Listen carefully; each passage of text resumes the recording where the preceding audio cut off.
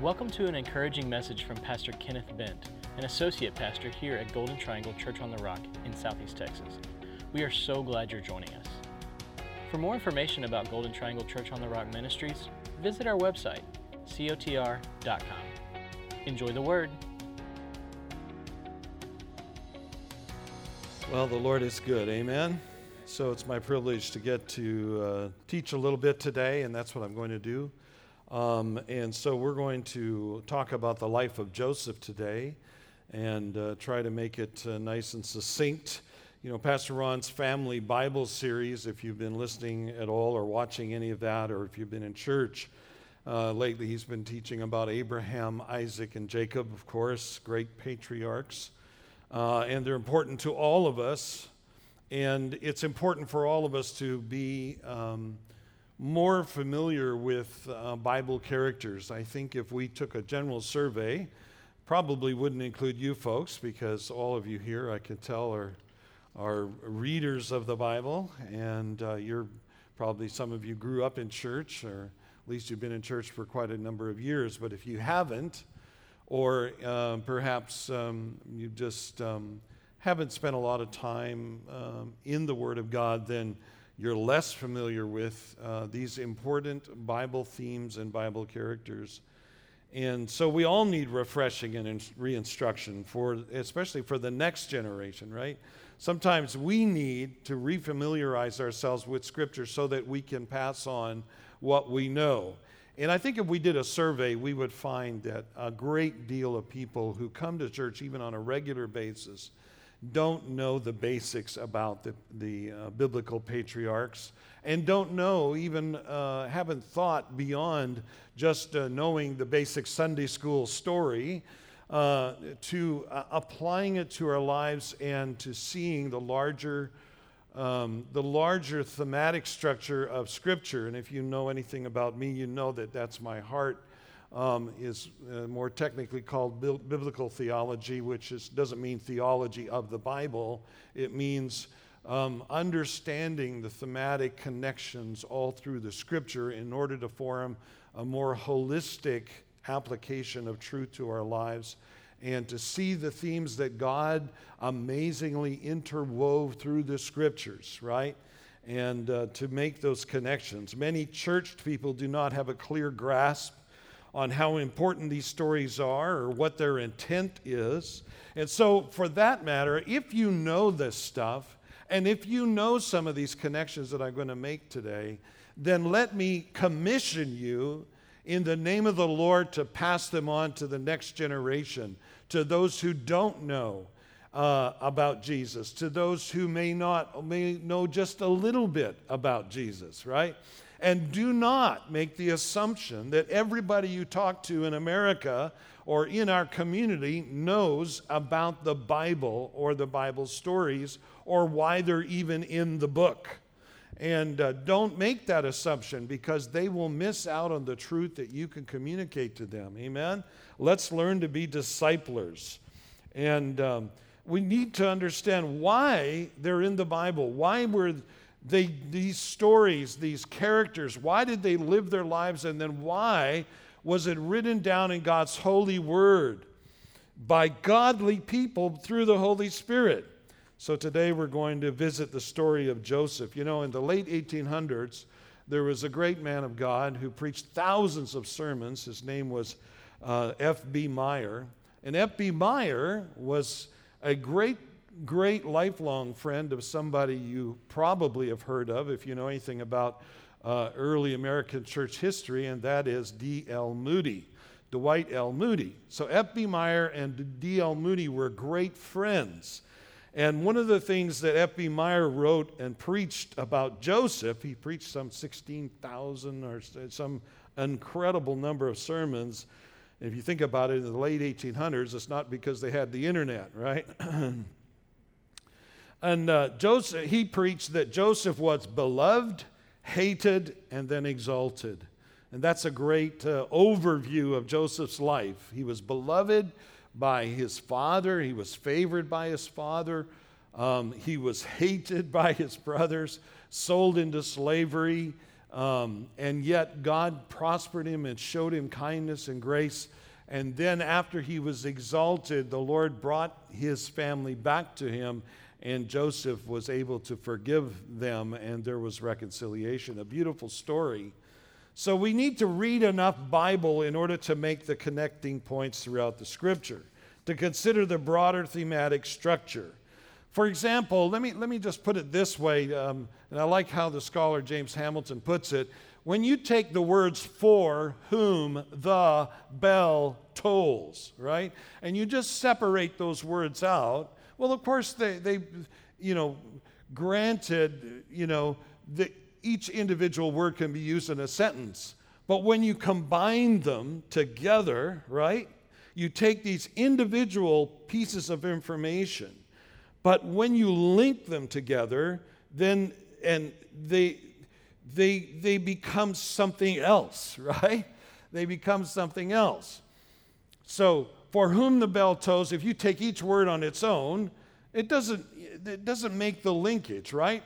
So, it's important to read the Scripture and not just say Abraham, Isaac, Jacob, Joseph, Israel, Canaan, Babylon, captivity, Jesus, apostles, the end of time. That's okay, right? And to take these main characters from each of those segments of the Bible. But when you see how much the Bible interconnects all of these themes and ideas, then the Bible will come alive to you, right? And so then when you put "for whom the bell tolls," what do you get? What do you get? Who wrote "For whom the bell tolls"? Or, who was it? Anybody know? Of course, it's Hemingway, right? So Hemingway, though, is quoting John Donne, right? And so we make the connection when we understand more of the background. Individual verses in the Bible, while making sense on their own, rejoice in the Lord, all these individual verses that are your favorite verses that you could probably quote me 4 or 5 or 10 or whatever. Favorite verses, my God will supply all my needs. I can do all things through Christ who strengthens me. We can quote those verses, but without the context, they're just verses, right? They're anointed, they're gifted, they're graced by God, but they're just verses. They're just verses, just words. Individual verses in the Bible, while making sense on their own, don't by themselves convey the whole story of redemption. So we need a broader approach. And careful reading and familiarity is better over the long haul, right? So, for example, when I was a child, every breakfast time we had a little, and sometimes at Sunday dinner as well, we had a little box. And in that box were little tiny cards. And on each tiny card was written a scripture verse. This was called a promise box. Is anybody familiar with that? Promise box. It was a great practice. We would pass the little box around. Each member of the family would pick out a little scripture verse, and we would hold up the scripture verse. And then each of us would read the scripture verse. Well, it was great. We learned the scripture. We were challenged by what we read, but they were just individual verses, right? There wasn't the connection. In the long run, it only becomes a source for our favorite single verses with no context. All right? I can do all things through Christ who strengthens me. Well, that doesn't mean that you'll suddenly become an Olympic athlete tomorrow because the Lord has, strengthened you. So we take verses out of context, right? We individualize the verses and we lose the context. So that's what I want to do today is look at the life of Joseph and then make some of these connections, especially as he relates to David and ultimately to Jesus. Interesting thing, the story of Joseph is contained in chapters 37 through 50, give or take the parts to do with Judah, his brother. All those chapters in Genesis. And yet, Joseph is only mentioned about twice in the New Testament. Interesting. Psalm 110 is quoted far more times in the New Testament than Joseph is even mentioned. But yet Joseph takes up this large bit of the whole pericope, of the whole group in Genesis. It's very interesting. So we have to then make these connections some other way. And in case you don't know it, I'm preaching less and teaching. All right, I'm teaching you this morning because it's kind of like a Sunday school, right? So let's briefly go over what happened in Joseph's life. This won't be exhaustive, but quickly. So Joseph's father Jacob moves his family from Haran to Canaan. Joseph is about age 6, Genesis 31. And then when Joseph is 17 years old, he brings up a bad report about his brothers to his dad. Well, his brothers are getting kind of mad at him for doing that, you know. It's not good. But Joseph is favored by his dad, and his dad gives him this coat of many colors. And ultimately, Joseph is sent to check on his brothers who are shepherding their flocks in another area. He goes to check on him, and his brothers decide they want to kill him. So Judah speaks up. And who was it? Reuben, maybe? Speaks up for him and said, oh no, let's not kill him. Let's just put him in this pit. Let's go eat. And let's think about it. And so then the next day, instead of killing him, they sell him to these Midianite traders who are hauling significantly some spices that have to do with the birth of Jesus. But anyways, Joseph's grandfather Isaac dies when he's 29. So anyway, Joseph, at 17 years old, is sold into slavery in Egypt. He's eventually sold to this Egyptian ruler, or quasi-ruler, serves under Pharaoh, has a big house. God gives him favor. Starts to prosper. His wife, Potiphar's wife, tries to tempt Joseph. Joseph refuses. He is, in a sense, the new Adam in a new generation who refuses the temptation of Adam in the garden. Joseph serves Potiphar, does well, then he's falsely accused. This guy tried to rape me. Joseph then is imprisoned more, and he interprets the dreams for the cupbearer and the baker in prison when he's about 28 years old. His grandfather dies when he's 29. And then at 30 years old, significant number, by the way, Jesus being 30, think about it. Joseph interprets Pharaoh's dream, and he's released from prison. Then from 30 to 37, there's 7 years of plenty.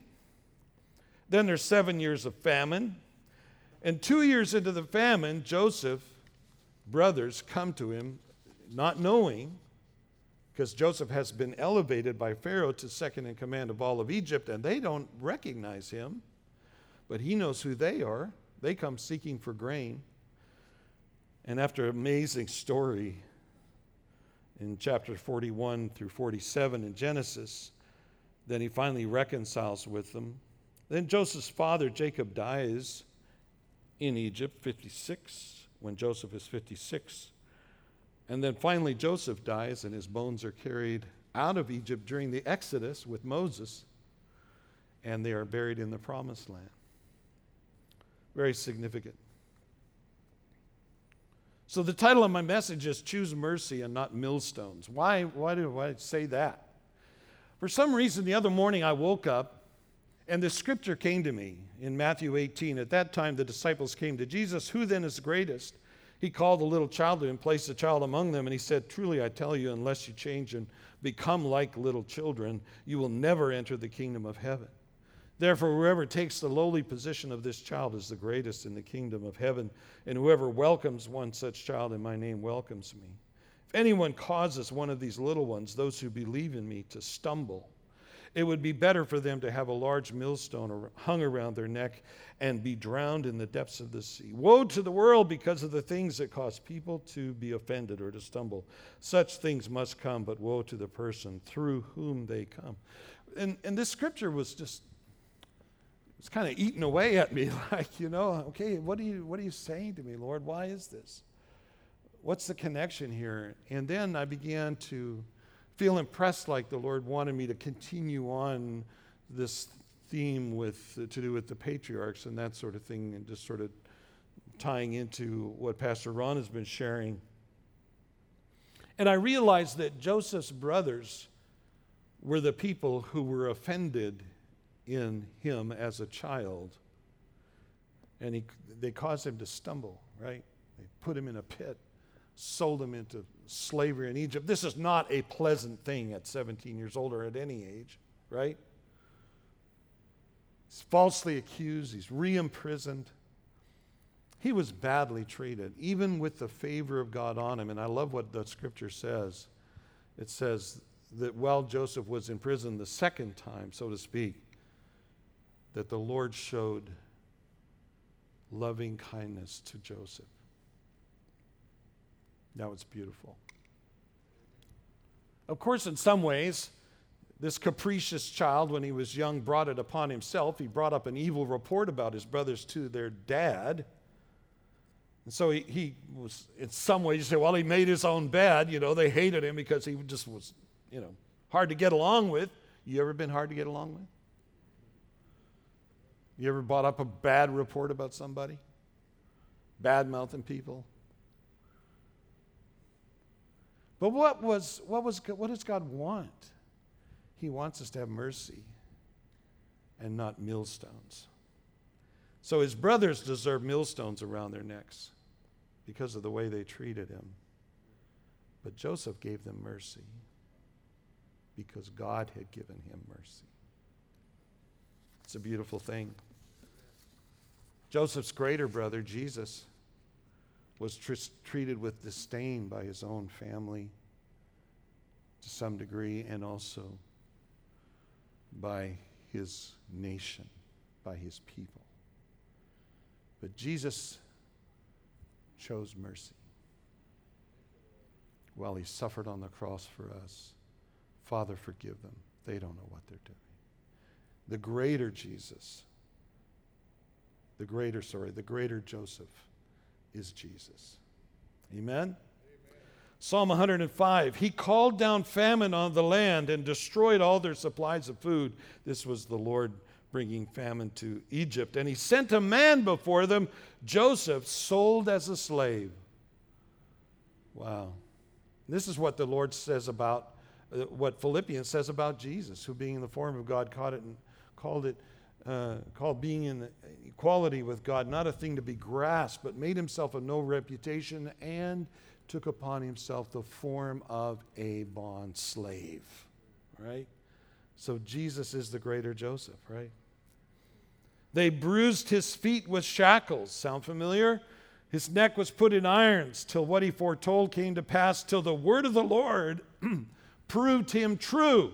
Sometimes God has a purpose for us, and that very word of promise is the very thing that will try us, test us, to see if we will follow the Lord wholeheartedly or not, until the word of the Lord comes. Amen? So we're tried by God's word. The king sent, that's Pharaoh, sent and released him. The ruler of people set him free. He made him master of the household, ruler over all he possessed, to instruct his princes as he pleased and teach his elders wisdom. Here Joseph is making the best of his situation and becomes an instructor to the ungodly. This was the original call of Israel. You will, in Exodus, later on stated in Exodus 19, you will be unto me a kingdom of priests. And they were to bring the light of the knowledge of Yahweh and his wisdom to the nations. All the nations would flow unto Zion. Amen. This was God's intent. And Joseph was a forerunner, a precursor of that. So then Israel entered Egypt. Jacob resided as a foreigner in the land of Ham. The Lord made his people very fruitful. He made them too numerous for their foes. And so the psalm goes on. So was Joseph a type of David? Was he a type of the Messiah? Absolutely. So let me tell you about how to read the Bible. How to read the Bible. I want to encourage you not to read the Bible just to get some kind of little snippet out of it that sounds good to your heart. That's great. Because the Bible's inspiring, right? If you're looking, and if you seek God, He will speak to you. But I want you to pay attention to things like the plot line. Every story in the Bible has a plot line, and that plot line has a beginning, rising tensions, resolve and rescue, restoration, and a promise of new future. Every plot line in the Bible has the same thing. And really, that's how masterful the Bible writers were, right? They knew how to write great stories under the inspiration of the Holy Spirit, yes, but these are great stories. A beginning, rising tensions, resolve and rescue, restoration, and their new future. That's how the plot story applies even to the whole story of Scripture. The story begins, right? Then there's a tension when Adam and Eve fail.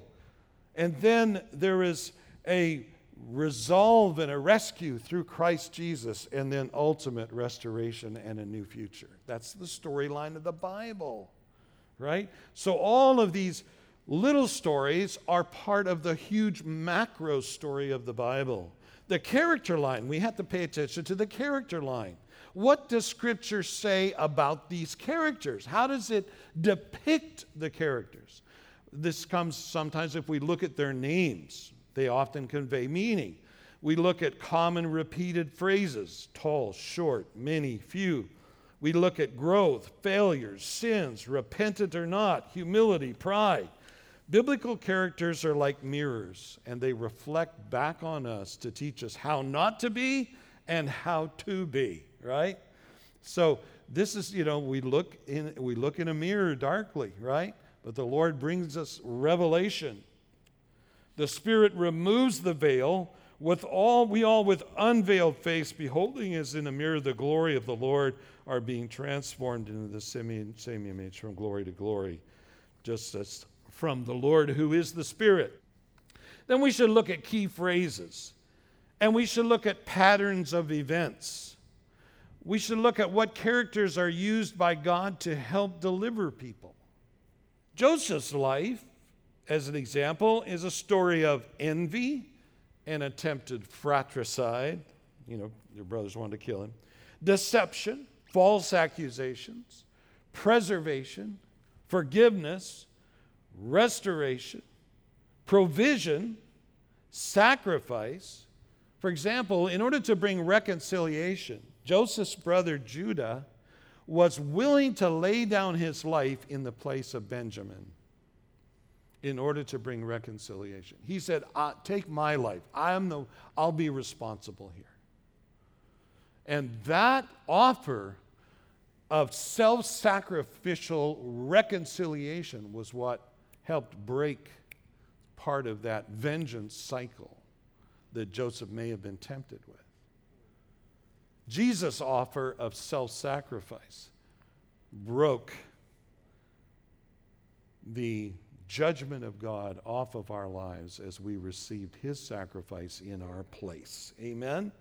God's heart is always mercy. And then we see Joseph having great patience. He went into captivity as a 17-year-old, and it was 13 years later before anything began to change. And he was forgotten about in prison. All kinds of stuff. And then we see Joseph, who has ultimately married an Egyptian woman, and he has two sons. One son, Manasseh. I have called him Manasseh because God has made me to forget. In other words, God has made me to forget the pain of my childhood, the pain of my loss, the pain of my imprisonment, the pain of my false accusation, the pain of even my own sin. Manasseh, God has made me forget. Then he has a second son he names Ephraim, which means double harvest. When at the end of Jacob's life, Joseph brings his two sons to Jacob. Jacob lays his right hand on the younger child, Ephraim, instead of Manasseh, who's the firstborn. Joseph says, no, wait, Father, no, Manasseh's the firstborn. Jacob says, I know. but God's going to bless Ephraim. And so he puts his right hand on Ephraim and conveys the blessing of the firstborn essentially on Ephraim, double harvest. Joseph learned to choose the fact that God intends double harvest above just forgiveness.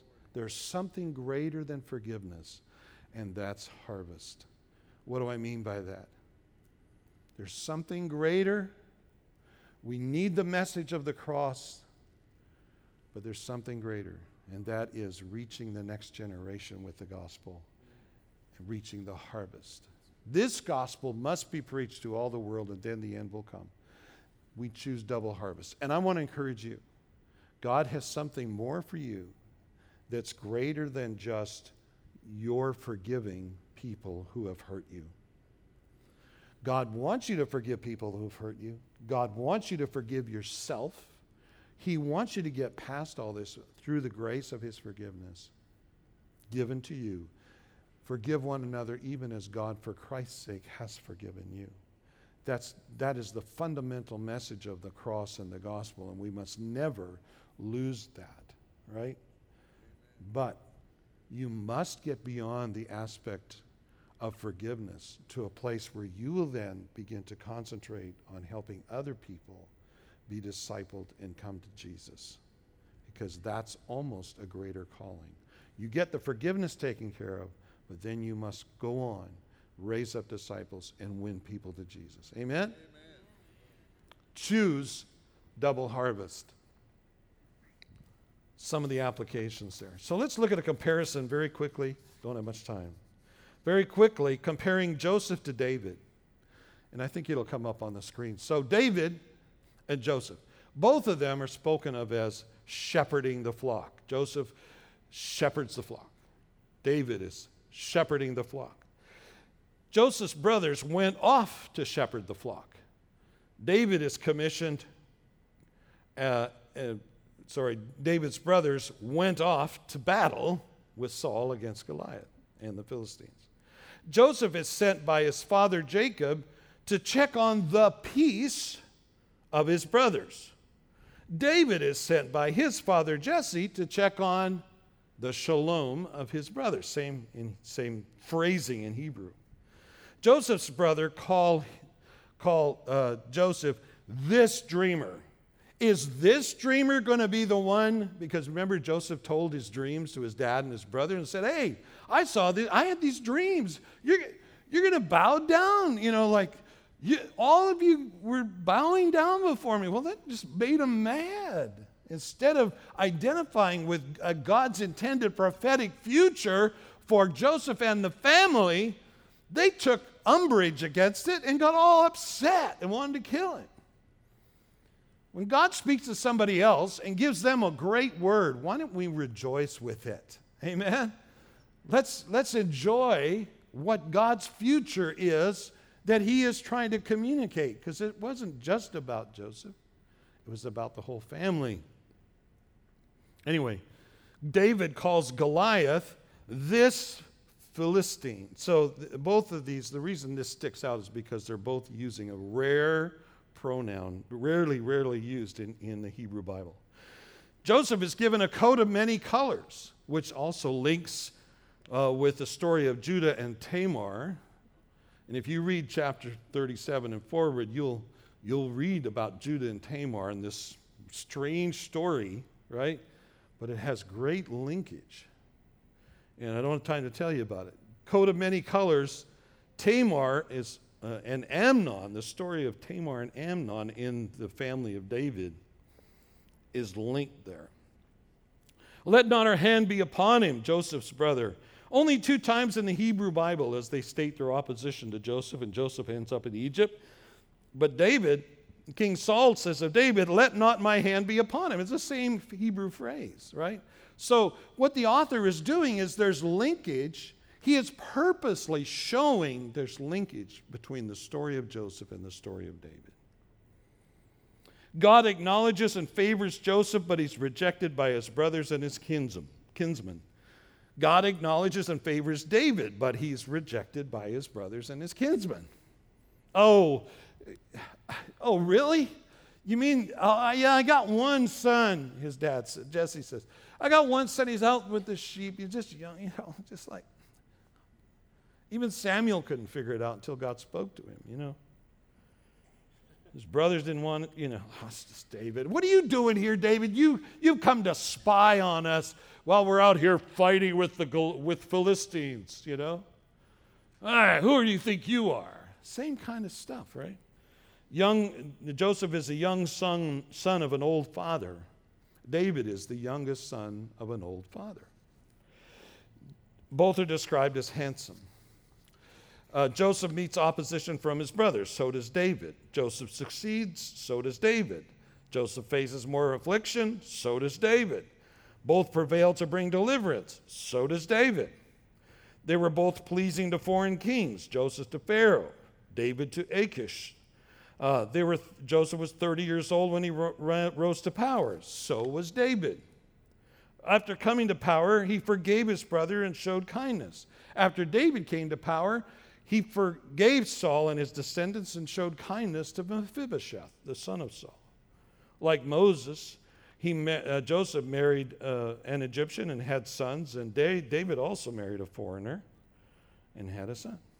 Let's compare Joseph and Jesus now quickly. Joseph 30 years old, Jesus 30 years old. Joseph tells his second dream. It says Jacob kept this saying in mind. Now this is from the Greek version of the Old Testament. Kept this saying, the rhema, in mind. Mary did the same thing in the Greek New Testament. Kept these things, the rhema, in her heart about the Lord. Joseph was sold for silver. Jesus was sold for silver. Joseph in the dungeon with two other prisoners, one of whom lived, one of whom was destroyed or perished. Jesus was on the cross with two other prisoners, one of whom went to paradise, the other one perished. You see the linkage? This is on purpose. This is not haphazard. So why am I saying all this? Because I want us to read the Bible with a more fuller, broader understanding. And when you read the Bible, consider the links. Be familiar with these phrases so that you can go, oh yeah, that's just like, oh yeah, and make the link across the Scripture, because that way your Bible reading will be much more holistic and better for you. God's constant and faithful commitment to his people is the story of Joseph, despite their constant and unfaithful sins. I love how it sums it all up. Genesis 15:20. You intended to harm me, but God intended it for good to accomplish what is now being done, the saving of many lives. What a beautiful, beautiful thing that Joseph said. You meant it to me for evil. God intended it for me to good. Joseph must have kept in mind through it all, somehow God gave him a dream. God gave him hope. God gave him a future. And somehow he must have encouraged himself to the point where he trusted God's plan over and on top of the suffering that he was enduring. So then don't be afraid, he says. I will provide for you and your children. And he reassured them and spoke kindly to them. Joseph says in Genesis 45:5, now do not be upset and do not be angry with yourselves. Your fault. No, it's your fault. No, it's your fault. Because you sold me here. For God sent me ahead of you to preserve life. Amen. Joseph went from pit to prison and then palace. They're rightly interpreted as the work of God's plan to bring rescue, to save Egypt from starvation, his own family from starvation, to bring restoration and forgiveness to his brother Judah, through whom the messianic line would come, through whom Jesus would come. The healing of Jacob's suffering in the loss of a son, the realignment of prophetic intent where Ephraim's double harvest takes more precedence. Joseph is a faithful Adam who passes the test of temptation of Potiphar's wife to ultimately become a redeemer to Egypt in the famine, but also to include his Egyptian sons in the plan of God. Jesus, as Joseph, was favored by God, rejected by his brothers. Like Like Joseph, Jesus passes the tests of temptation in the wilderness. He goes through the pit of death and fulfills his Father's will to bring deliverance and salvation and give forgiveness and provide a table of blessing and sustenance for his people. Amen. Quick takeaways, and then I'm done. How will we choose to treat people and those with whom God has given us relationship? How are we going to treat each other? Will we throw a child, Joseph being 17, into a pit and face God's millstone? Will we be merciful and kind and given the opportunity forgive those who have harmed us or spoken evil against us or treated us badly? Will we be redeemable like Judah, who offered his own life in exchange and humbled himself? Will we choose forgiveness and a new future? Will we be a source of kindness and deliverance? Will we be faithful as our future word tries us, tries our hearts in order to see the Lord's will accomplished? Amen. Did you get anything out of this today? Thanks again for joining us for that powerful word from Pastor Kenneth Bent. Visit COTR.com and subscribe to our social media platforms to stay up to date. As well, receive many more encouraging messages from our pastors and details of the work we're doing both in our community and communities like ours around the world. Today and every day, God bless.